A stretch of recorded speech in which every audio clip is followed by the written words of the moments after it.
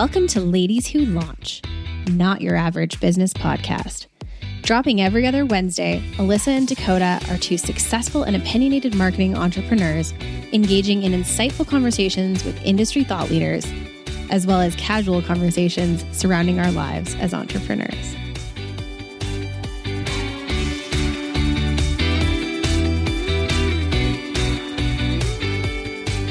Welcome back to this week's edition of Ladies Who Launch. It is Alyssa flying solo this week.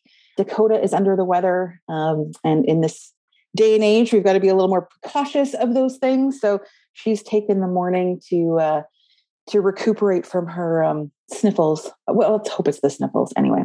But I want to welcome, I have an awesome guest today. And I've actually known her like in the media worldscape for a long time, but we actually haven't been able to connect and sort of work together, except for the past few years or so. But Bridget Brown is the owner of Create That Communications, and she's also a former broadcast journalist, which is how I know of her and know her. I don't think we actually got to work on any stories together, but I do know her from her awesome, long, illustrious career in journalism. But now she has jumped into a pile of entrepreneurs like the rest of us. And she's got some awesome takes on being an entrepreneur. So I think everybody's going to be really excited to hear what she has to say about some very interesting topics. So anyway, welcome, Bridget. I'm so excited to have you here. And I'm sorry it's just me because we know each other, but we're just going to I miss Dakota, but I'm so happy to be here. Thank you so much. Long-time listener, first-time caller, I believe is the expression. Yes, exactly. If that's where we're at, that's where we're at. But I shouldn't say a fangirl, but like knowing you now, and we've like been able to talk and connect, but I still fangirl over how you've been able to sort of be a mom and pivot through this entrepreneur world and all of that through COVID. So talk a little bit about how you transitioned and what the transition was like from journalism, TV journalism, into starting your own business and sort of the why, and then kind of getting through COVID with kids and all this stuff. Oh, I appreciate that comment so much. My secret is to not be very good at any of it, and then it's not really a problem. No, I was a reporter, and then I had my first son, Lennox, who is turning 8 next month. And I realized I was missing bedtime every day.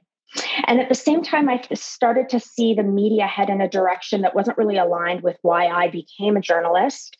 And so I didn't hesitate when CTV was offering buyouts for senior staff. I took one and I started a business. And it was always in the back of my head that I might, because my great-grandfather, my grandfather, and my dad were all small business owners.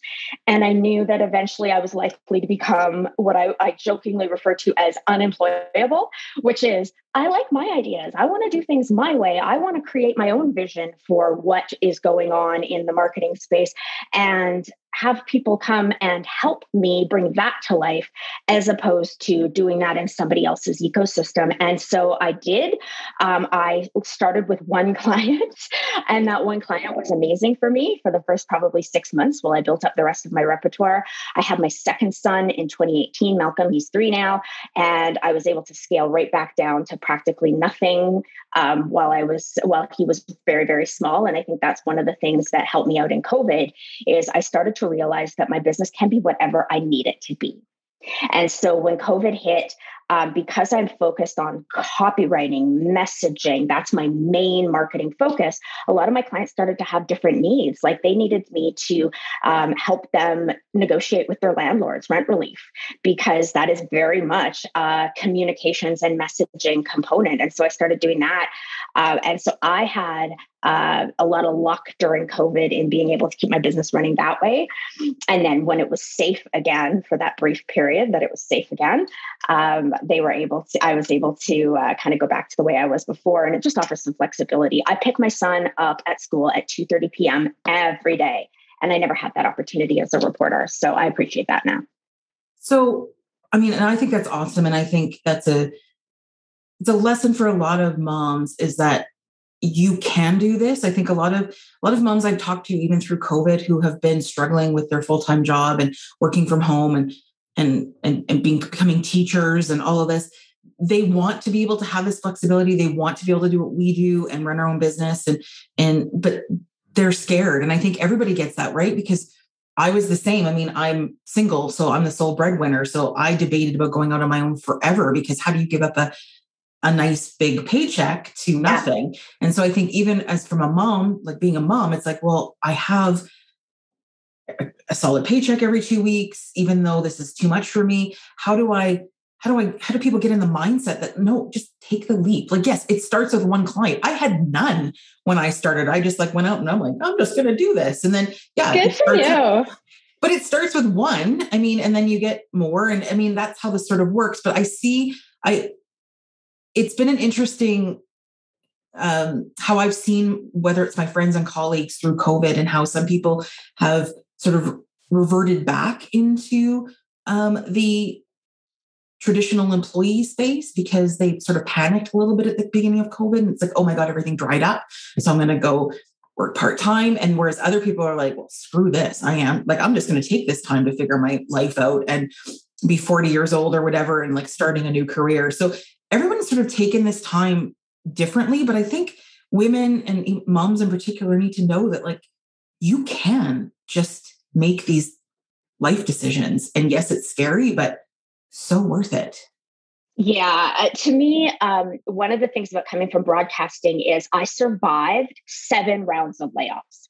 And that's just luck. I wasn't, it wasn't because I was especially talented as a broadcaster. It was just whatever I was working in at the time wasn't a position that got eliminated. And so I never had the illusion that the paycheck was the safe route, because what I saw happen to very talented colleagues was they invested 20 years of their life in this big giant corporation. And just like that, overnight, they're gone. And to me, that was a real sign to not love something that doesn't love you back.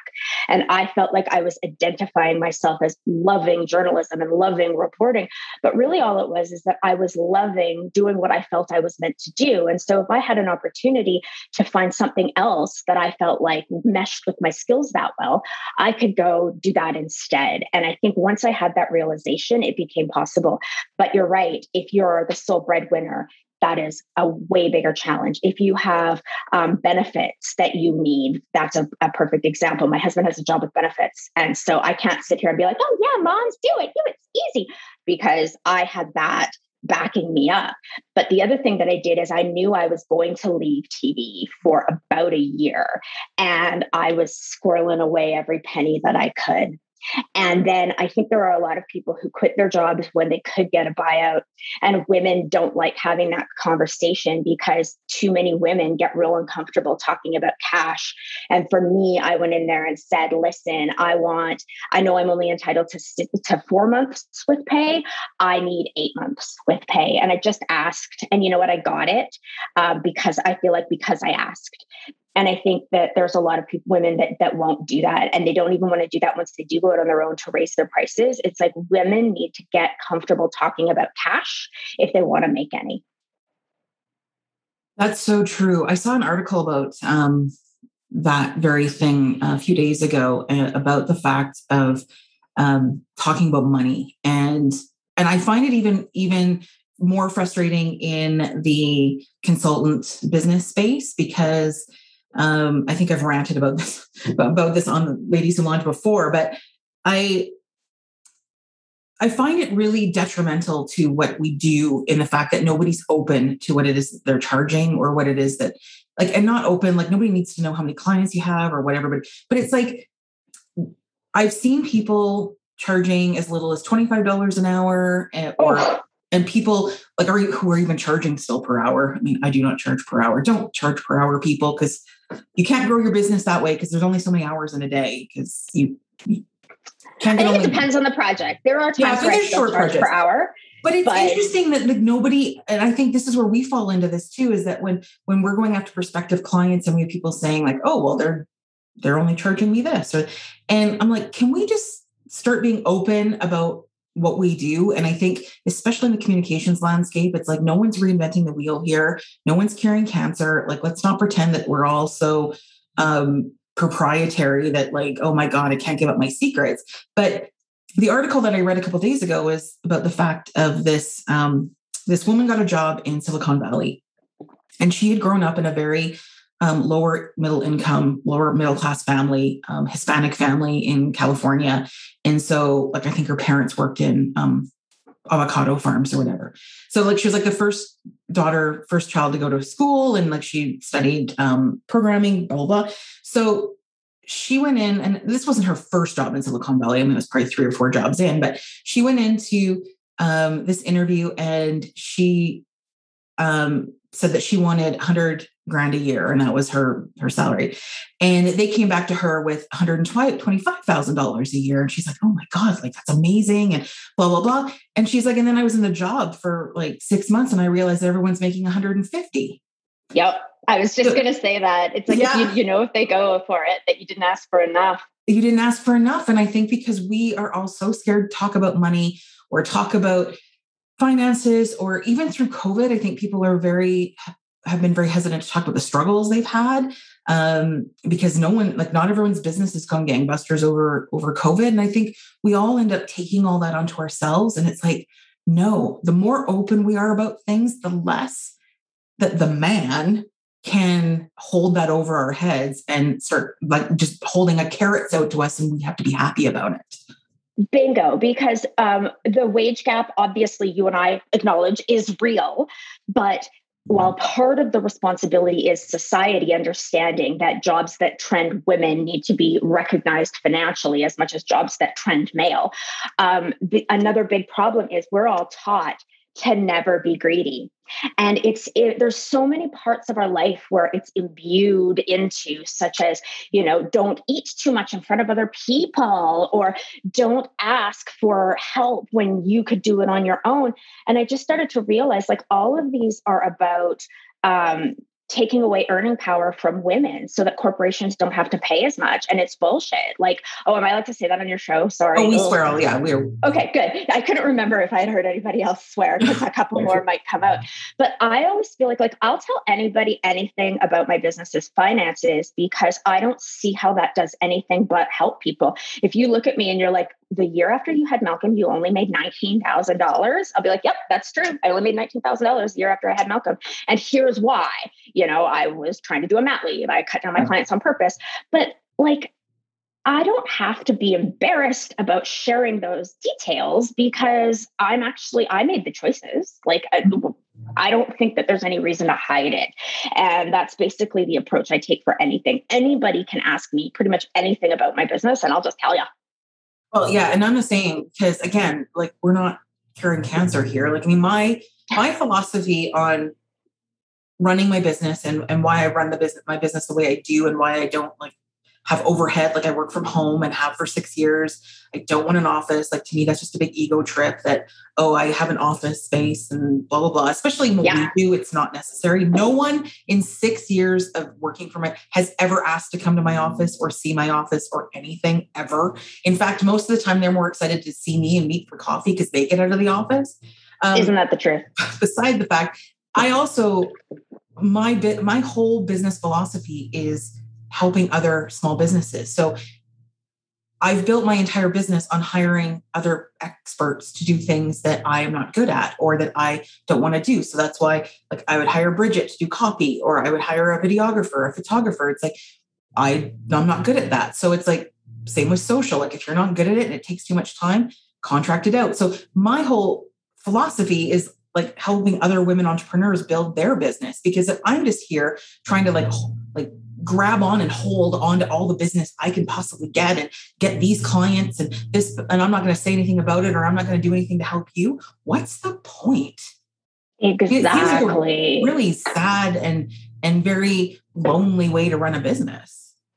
Well, and I really believe in niching. And you hit the nail on the head there when you talked about helping other small businesses, because that is my niche. I help small business owners increase their leads by 50%. That is what I'm promising. That is what I do. And so if I look at somebody else who is doing more PR or somebody else who's doing more graphic design, that's all great to me. This isn't a direct competition.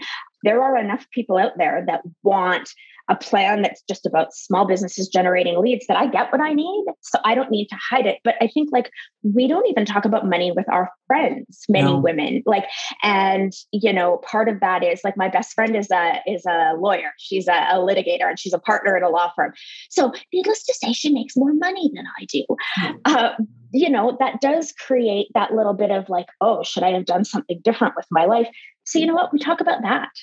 And she talks about, the downsides of making that fat law paycheck, which are myriad and are a big part of why, never mind that I didn't want to go to law school. Well, but you know what I mean? Like, I think once you can break that down and actually talk about money with the people in your private life, it makes it a lot easier. The more you can do it, which is why I ask people to figure out what their ROI is on social media. Tell me the numbers. Figure out the numbers, figure out if you're spending more than you're making. And if you are, then quit doing it, because it's not until we get real comfortable talking about money that we're going to bring in more. Well, and speaking about money in sort of an arc sort of way, you have a very interesting business model that you've created for Create That. In the fact of you're super direct in terms of what you bring to the table with your businesses and the clients that you work with. But what I find most interesting is that you are very to the point about what works and what doesn't. And you're very open about the fact of business to business, social media is a waste of time. And you and I have gone back and forth about this too, that because I lament about my social, being stuck in some sort of wheel of nowhere.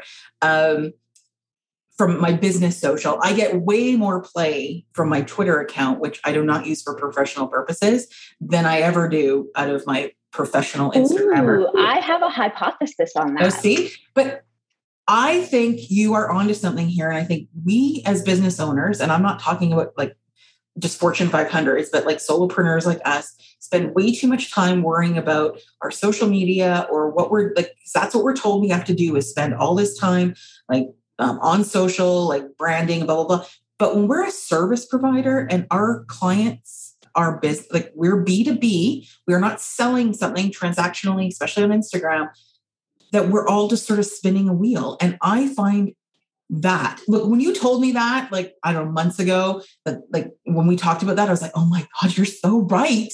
And no one talks about it. Why are we spending so much time on social as service providers?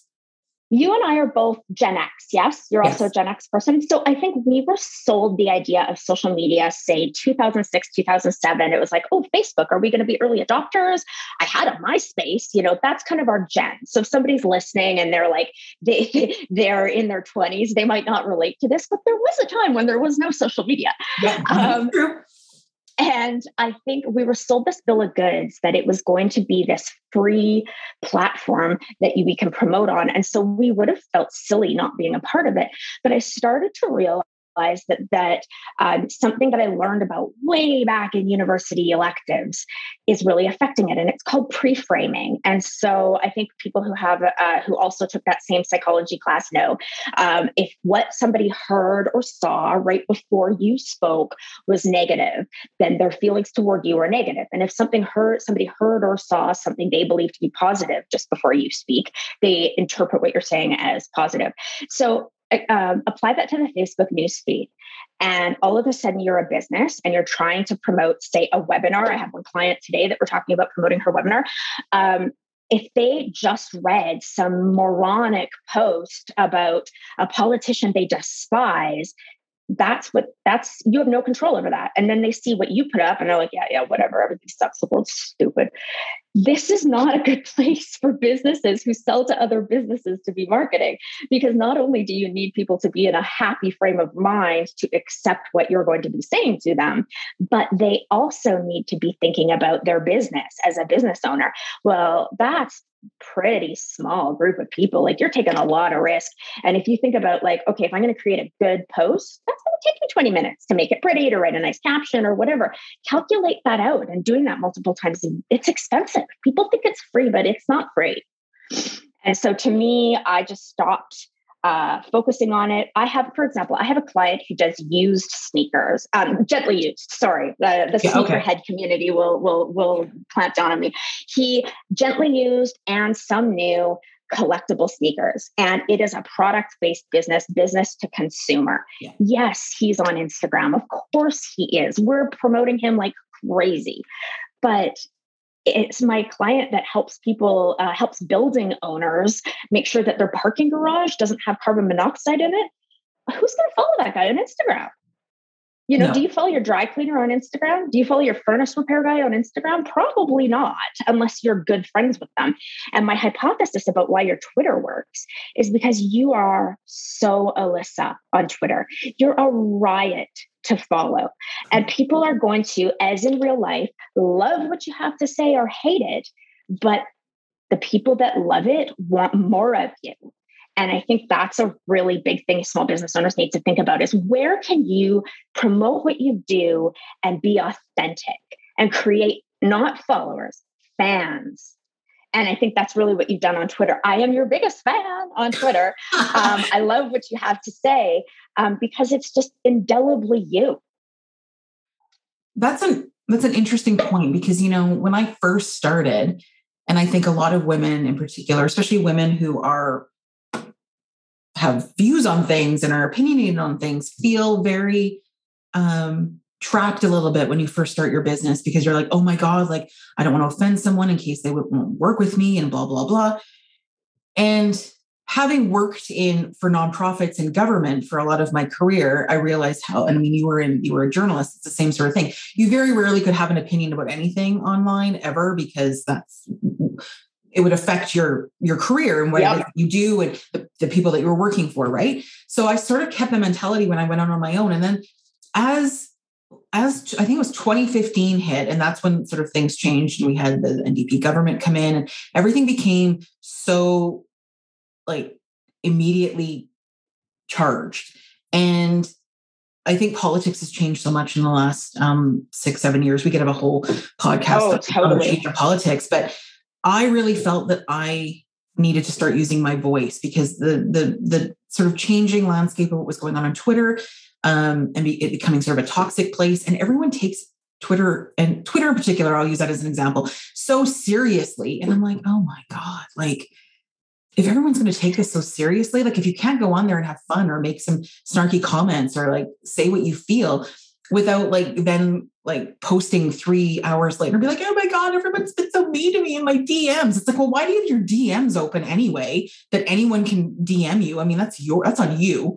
But I felt I had a voice. And I think more women, whether you're a career or an entrepreneur, need to step up and start showing their voice and the things that you believe in and the things that you care about. Because that whole idea of like, oh my God, someone's going to like see me and like not want to work with me because whatever. I'm like, yeah, I don't want to work with those people. You realize that after the fact, it's like, if you don't get me and you don't like sort of get my whole shtick and me as a person and my brand, we're not going to work well together anyway. So why am I going to cater in order to get you as a client when we're not a good fit? That's exactly it. And if you're not a good fit, and I have learned this the hard way as a small business owner, if you're not a good fit with a client, it's never going to work out. No. It doesn't matter if you're able to suppress the parts of you that person doesn't like. Maybe you do that perfectly successfully, but it's not the same as, maybe I cover up my tattoos. If I get the sense that someone from an age or a cultural perspective isn't going to respect that, maybe I cover them up when I first meet them. I realized, you know what? I can only do that for the first meeting. I have to just be myself, and somebody either has to be buying what I'm selling, or otherwise they're going to be best with someone else. And that's okay too. Yeah, I think we all have to realize that too, that it's just like dating. Not everyone is meant for you. It's the same as clients. But that's another thing about what women are trained to be in society. And the most feminist among us sometimes trip up in this area. We're trained to be everything to everyone. I realized in hindsight, when I was in news, I wanted to be good at everything. I wanted to be able to edit. I wanted to be able to anchor. I wanted to be able to be the assignment editor. I wanted to be able to do everything because I thought that would make me more valuable. But it didn't. It just made me more likely to get taken advantage of. And I think it's the same now with clients. I came out of the gate wanting everybody to like me and be excited about what I was selling. But the fact of the matter is some people aren't, and they don't believe in spending money on marketing, and they don't believe. So why am I trying to change their mind when there are a bunch of other people out there that do think like me? And it's worked for me. It takes a lot of stress off of me because I don't feel too concerned if somebody's like, no, you're wrong. Your opinions are wrong. Like, okay, well, I guess that's your experience. This is my experience and it's different. Yeah, I totally agree. And I think that a lot of that, quite honestly, comes with age. We say we're Gen Xers, so we've gone through our awkward 20s and 30s and trying to figure things out. And I mean, you're a mom, which just brings a whole other level to that, especially a mom of boys, which we could also talk about too, and raising feminist boys. But because sometimes I think motherhood makes it easy to get distracted by just that. And I don't really this sounds stupid, but I don't identify as a mom. It is one of my vocations. It is one of the things that I do with my time, but I'm not a mom any more than I am a spin bike participant or a reader. Like, those are facets of who I am. They don't fundamentally define me. My kids know this, and my husband knows this, and everybody who knows me knows this. And I think that as soon as you start thinking of yourself as somebody who has multitudes, somebody who has different areas that you excel at, it makes it easier to screw up in any of them. Because it's like, oh, I really effed that aspect of being a mom today. Like, wow, that was the wrong choice. Okay, well, I'm going to go do something else and take my mind off it, and I'll try again later. That becomes easier if you don't over-identify with any of your roles. And this is coming from somebody that being a reporter was my entire effing personality for 15 years. It's like, that's not okay, man. There's more to me than that. Yeah, but sometimes it takes age, and sometimes it takes some failures to figure that out. Because I think that's the key there too, is that those of us that I have so heavily identified and put our personalities to our jobs through most of our early careers, it takes some level of failure. Like, I mean, we probably all have stories in our career that you sort of realize that, yeah. And you brought it up early in this podcast about, like, those paychecks aren't secure. They will turf you faster than you can say boo. So like it took me a long time to realize this too. It's like, why am I giving loyalty to this company? They don't care about me. Like, I am 100% in agreement with that. And I think, when it comes to things like parenting, it was helpful for me because I didn't always want to be a parent. And so I was able to imagine my life without kids. And I'm friends with a lot of child-free by choice people because of that. And so, I recognized that there are a lot of different ways to have a complete and full life. And being a parent is just one of those ways. And I think that it's the same with, like, being a small business owner can be very all-consuming sometimes. But if something terrible happened, knock on wood, and I lost my business tomorrow, I would still be me. And I couldn't even grasp that until I was in my 40s, which is crazy to me.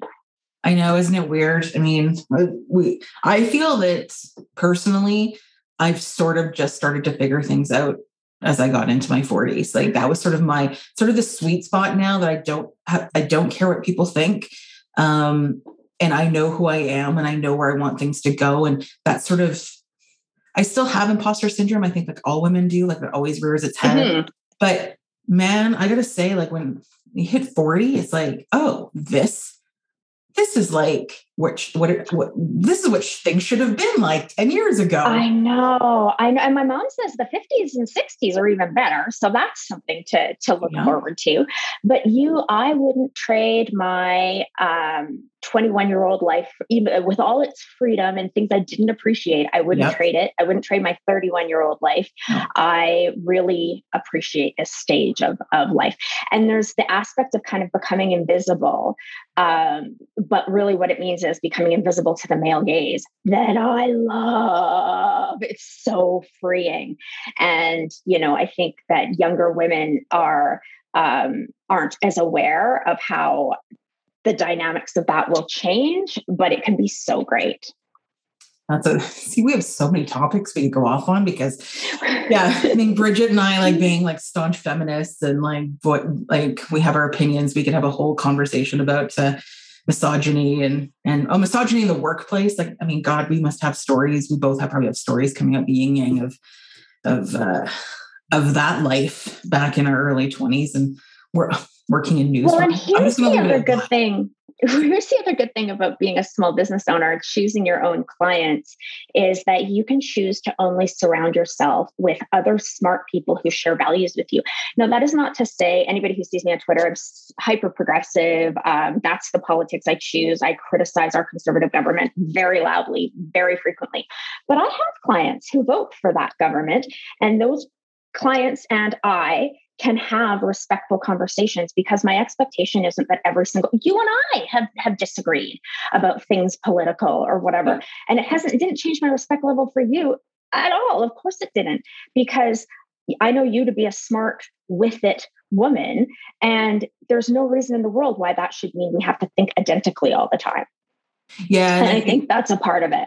I think I agree. And I think that's that's part of the toxicity of what social media breeds, is that it's sort of this pile-on culture, and that you're either with us or against us. And even some of my followers on Twitter, who again are progressive and all of that, go too far, and I'm like, okay, this is not but yet if you voice a concern they immediately pile on. It's like, wait, we're all in the same pool. I just feel that you're but yet it's it's somehow being in junior high a little bit. That's this, everyone picks a side, and again, I think that comes with age, when you realize there's so much more gray in the middle. But I find when I scroll through my Twitter feed in particular, I'm like, oh yeah, well, she's 30. It's funny you mentioned junior high. They're so militant in their thinking. It's like, no, you're gonna get older and experience some things and realize that things aren't that black and white. That's exactly it. And I think for me, I was never a cool kid. I lived in a very wealthy community, but my parents weren't wealthy. And so it really gives you a different kind of take on that sort of cool kid mentality in junior high and high school. And that just was never me. And the people that I am still friends with from that era had a similar experience to me. I have a couple friends that have been lifelong friends. And I think if you grow up in a circumstance where people don't necessarily approve of you or accept you, it gives you such a superpower when you're older, because we will all experience that eventually. But if it was a formative childhood experience where you didn't feel accepted, you can start to build up this comfort level. And so when I started a small business, you and I were talking about it before we started recording today, I didn't register the business name. I paid my taxes, but that was basically the only official thing that I did. And I was like, well, I don't know. I don't think this is right, but I guess I'll figure it out eventually. And I did. And I think if I had been somebody who my whole life had been a part of that accepted inner circle, inner clique kind of thing, it would have felt way too fucking scary to start a business and maybe get it wrong. And so for my kids now, my son is very much like his dad and I, where he's not a mega popular kid, but he's got his little friends that he has. And I encourage this. I think it's only going to serve him well to, at a young age, stop worrying what people think, because you can't shape it. Totally agree. And I think, unfortunately, a lot of those insecurities and a lot of the popular versus nerdy kid culture of school overflows into the business world, because that's what everybody knows. And so that's why there's bullying and in office spaces, and there's that clicks and you're out and this, that. And I think that is one of the things that I have found the most freeing about being an entrepreneur is I don't have to deal with the constant office bullshit all the time. And that was my biggest struggle with what I did. And especially because I worked in government and nonprofits, is that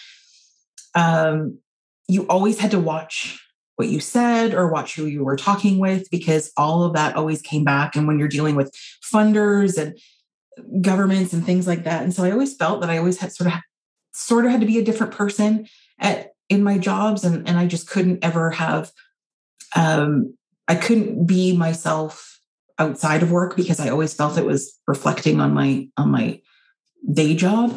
And so I think that's the one thing I would say to anyone who's considering becoming an entrepreneur. If you are like Bridget and I, and you sort of always had a voice, but always felt that you had to hide it or to quiet it down, or that you were the nerdy, weird kid, the fun kid, but it was never like the cheerleader, you're probably like the perfect person to be an entrepreneur, because we are the ones that have always made our own way, because we always had to figure out a different way to do things, because we were never part of the sort of flow of the river. And it just takes you a little while to figure out that, like, oh, wait, this is why I don't like work. It's not the work, it's the structure.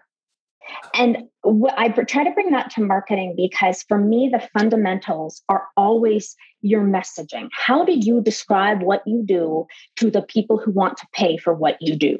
And the more, it sounds trite, but the more authentic that you can be when you're creating that messaging, the more likely you are to find your real group of people that will be your evangelists, that will be your fans. And so take that mindset of, you know what, I'm just going to forge my own path and put it into words and describe what you're doing, why you're doing it, what it means to you. Be that little bit of vulnerable, and it will come very naturally to some, and it will be harder for others. But once you do that, you can continue to use that language that you develop on your website, on social media, if that's what you're doing, in face-to-face conversations with people. It is the foundation of everything you do. That's really interesting, like just even from a branding perspective. But what I like about what you've done with your business, I mean, especially using your journalism background, is that you have created, and this is what I don't think there's enough of this in the marketplace, enough you, so to speak, but you have created a copywriting marketing service. And I think copywriting and good copy outside of just ads, but good copy in newsletters and websites and blogs and all of those things is an art that is just overlooked. And so people are churning out blogs or churning out websites, and you go to them and you're like, well, this is not remotely interesting or whatever. And so to be able to take your love of creating a story and turn it into a business. And it's funny now that, like, because I know you, but now knowing your business, it's like, I'm sure, like, and knowing some of your clients, I'm like, oh, that looks like Bridget's work. And but it's true. And I think that's a huge testament to what you do. But I think explaining a little bit, and especially to small businesses, in terms of why writing who you are and writing interesting and innovative and thought-provoking copy is the first step to a successful business. Well, I think it starts with the fact that we have been inundated with the suggestion to write content instead of copy. And there's a huge, huge difference there that small business owners need to understand. Content is something that your audience may enjoy reading or they may not.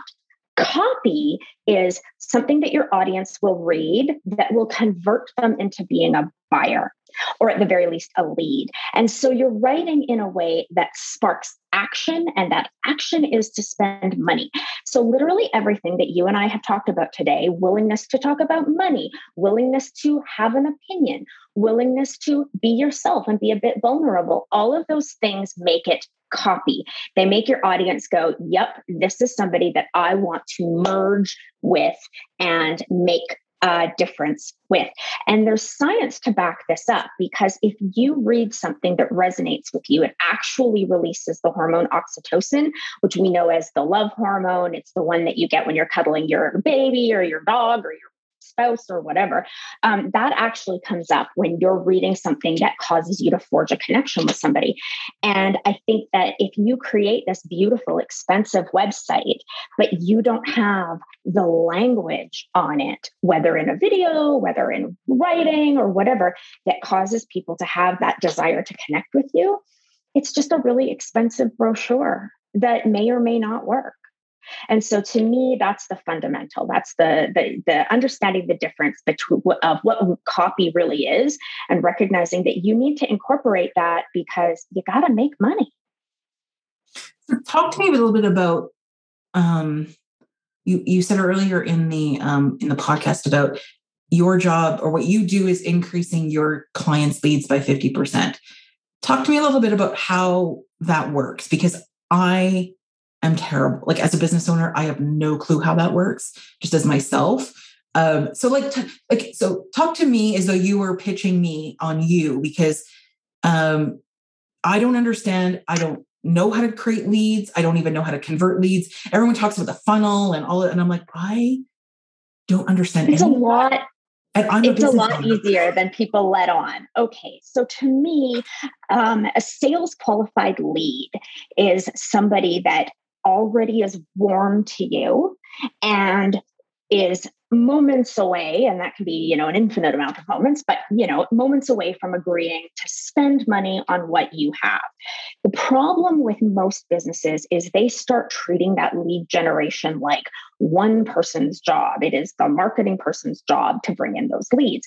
But to me, especially in a small business, marketing isn't a department. It's a function of every single person's job. We are all in a small business, in charge of making sure that people know what we're doing and describing what we're doing in a way that makes them want to buy. And you hear that a lot. Like Peter Drucker, the management expert, says, marketing is the whole business seen from the customer's point of view. Everybody needs to think about it from the customer's point of view. So when you start to do that, you start to instinctively understand, okay, this is where my buyer hangs out. We should make sure our message is there. And this is what's important to my buyer. So we should make sure that the message includes this.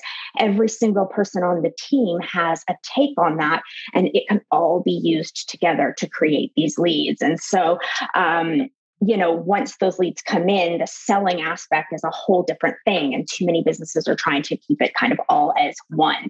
So to me, the measure of creating more leads is when you go to tell somebody about your business, it's easy, it's clear, you know exactly what's going to make them make the move. And then all of the different conversations and steps to have to transition them from somebody who's listening to you to somebody who's paying you money to do what you do. And there's all those tactics, right? Like you can do marketing materials, whether that's brochures or signage or whatever, email marketing, social media, your website, having events, paying for advertising, public relations, including media relations. These are all different tactics that will bring these leads in. But it's the process of what you say to them and what you do to get them from going from lead to sales that makes all the difference. Wow. Does that answer your question? It does. And I think you're totally correct in that this has always been a rant that my friend and colleague Melanie and I have had for years, is that everyone focuses on tactics always. Like anytime I mean prospective clients, or it's like immediately they want to jump to like, oh, let's get on social, or like, we need to send out a news release. And it's like, what? Like, this isn't even a story. Like they don't like, but tactics are sexy, right? So many small businesses don't see the work from a strategic perspective that has to happen before you even get to the tactical place. It's like, if you don't know who you are and you don't know what you're saying and you don't know who you're saying it to, all the tactics is it's just throwing good money after bad. Exactly. And this comes back to why I don't automatically recommend social media, because if you decide that you want to bring in more leads, you think about who your consumer, your audience is, and you learn that they are people who aren't on Instagram in a decision-making capacity, then you can just ignore it. That's okay. You can ignore Instagram. You can ignore Facebook. I have a Facebook account because I use it to for people who are also in our business. They know you need a Facebook business account to purchase advertising on behalf of clients. But I haven't actually checked my own Messenger in years, probably 3 years. I just don't do it. And the reason that I don't is because when I think about my client, it's a small business owner. They are maybe on LinkedIn to try to network. They attend seminars. They listen to podcasts. Hence the reason I'm here. But you know what I mean, right? Like It's just, I have figured out where my people hang out and it isn't there. So you're free. I save that amount of money. I save that time. I save the heartache of not getting the engagement that you need to be getting, like all of that. I save it all. And I try to do that for my clients wherever I can to. See, that's the straight talk that we all need to be having, like with each other and with our clients. That's like, no, like you don't need to be on Instagram. Like, unless you are like, if you're a photographer and that's your place to show your work, absolutely. Like even just from a branding perspective and people want to see what you do.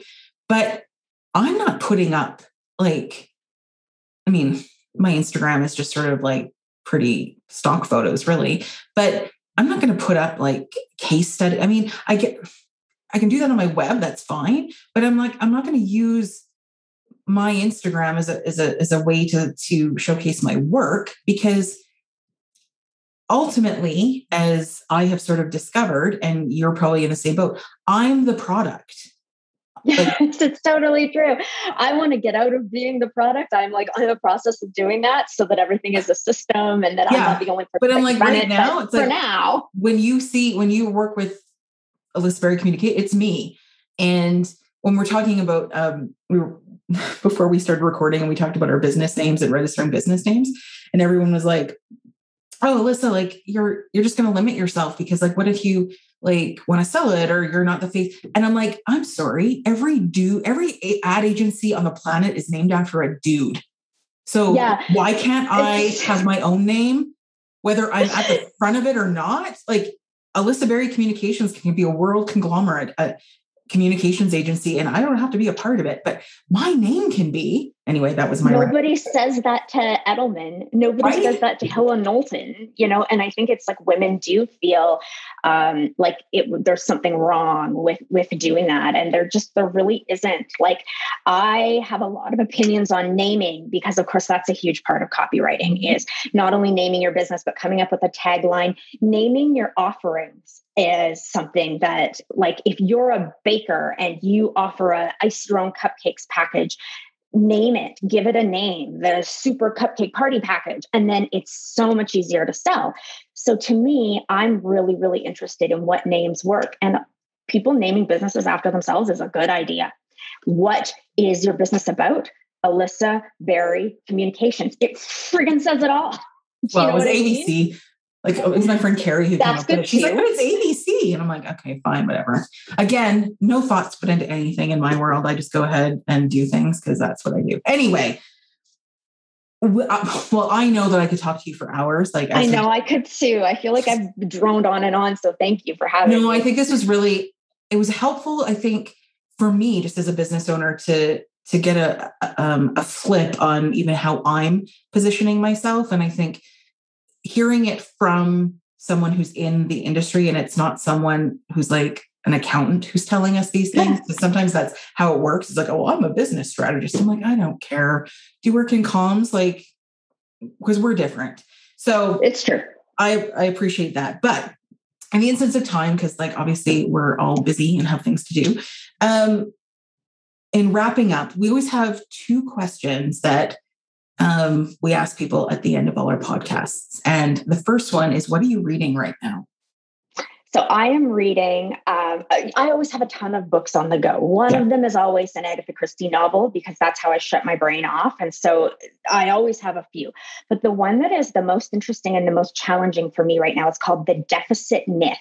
And it's by Dr. Stephanie Kelton, who is a renowned woman economist, and she does not give an F what people think of her. She has a theory. It's called modern monetary theory. It's not just her theory, but she is a proponent of modern monetary theory. And the thing behind that is basically governments who print their own money, like Canada, like the US, do not need to worry about spending. They need to control inflation. And as long as they're controlling inflation, they can continue to spend it at what we consider to be a deficit and fund social programs.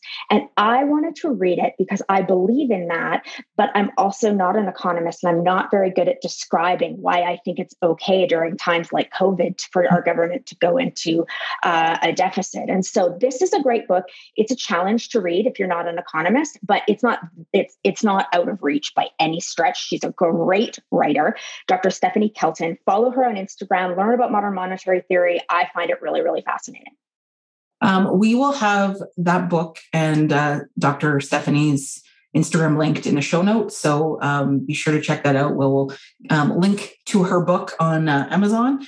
And second of all, what or who is inspiring you right now? It's so much easier to find people who don't inspire you. And which is so unfortunate right now. One of my clients interviewed Dr. Joe Vipond in Calgary recently, he had him involved in a video. And for people who don't know, Dr. Vipond was behind the organization. He's an emergency room physician. He's behind a lot of the protests against diminished regulations. And he is just this renaissance man of a human being.